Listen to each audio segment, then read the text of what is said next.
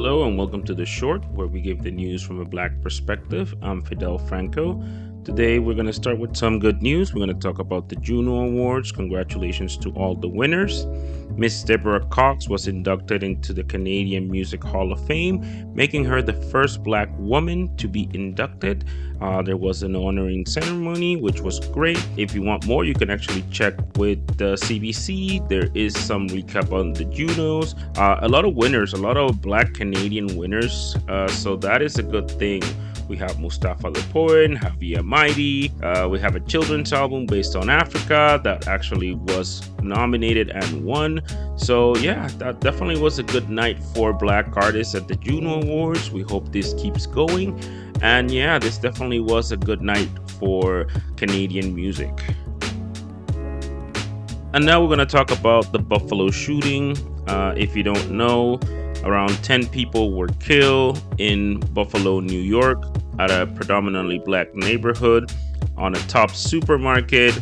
The attack was racially motivated by an 18-year-old, which followed a conspiracy theory that says that white men are losing ground. Therefore, he got into this whirlwind of conspiracies and propaganda and committed this heinous crime. Now, one thing, we could blame it on media, social media, laws in the United States, especially gun laws, since the gun laws are something that it's never going to change apparently, because anybody could get an AR-15 or any type of gun with very easy access. But since we are a Canadian show, we have to focus a bit on Canada, and we have to say that radicalization among young white male has been increasing all over the country.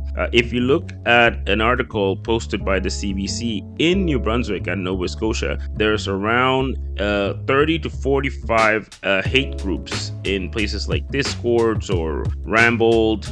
A lot of Gabbard, which is another social media for the alt-right. And there are hate groups in Atlantic Canada with white supremacists that they have been monitored, and we see that they are growing. So we have to make sure that we as a society, we actually include people and verify that this is an issue that is not just painted in the United States. Again, the laws are different here, but that doesn't mean that it cannot happen here. It has happened here. Racially motivated crimes in places like Quebec, London, Ontario, Toronto, Edmonton, Calgary.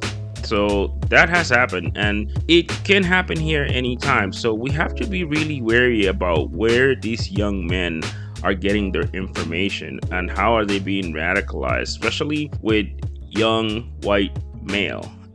It is something that I will rephrase a little bit, because these are the people that are perpetrating these crimes, following conspiracy theories and things that are not really a reality, since if you look at the population in New Brunswick, minorities are not even 5%.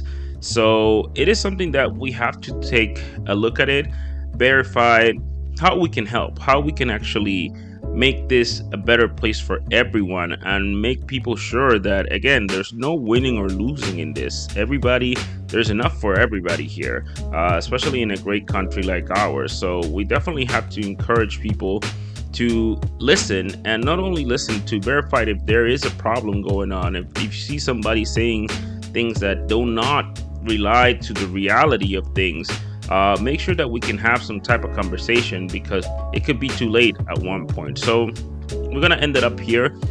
Thank you for everybody that's donating on PayPal. We appreciate it. This will go further to expand the project. Please contact us anytime you can. Shout out to the donors. Subscribe on Spotify, Apple Music, or wherever you get your podcasts. Peace out.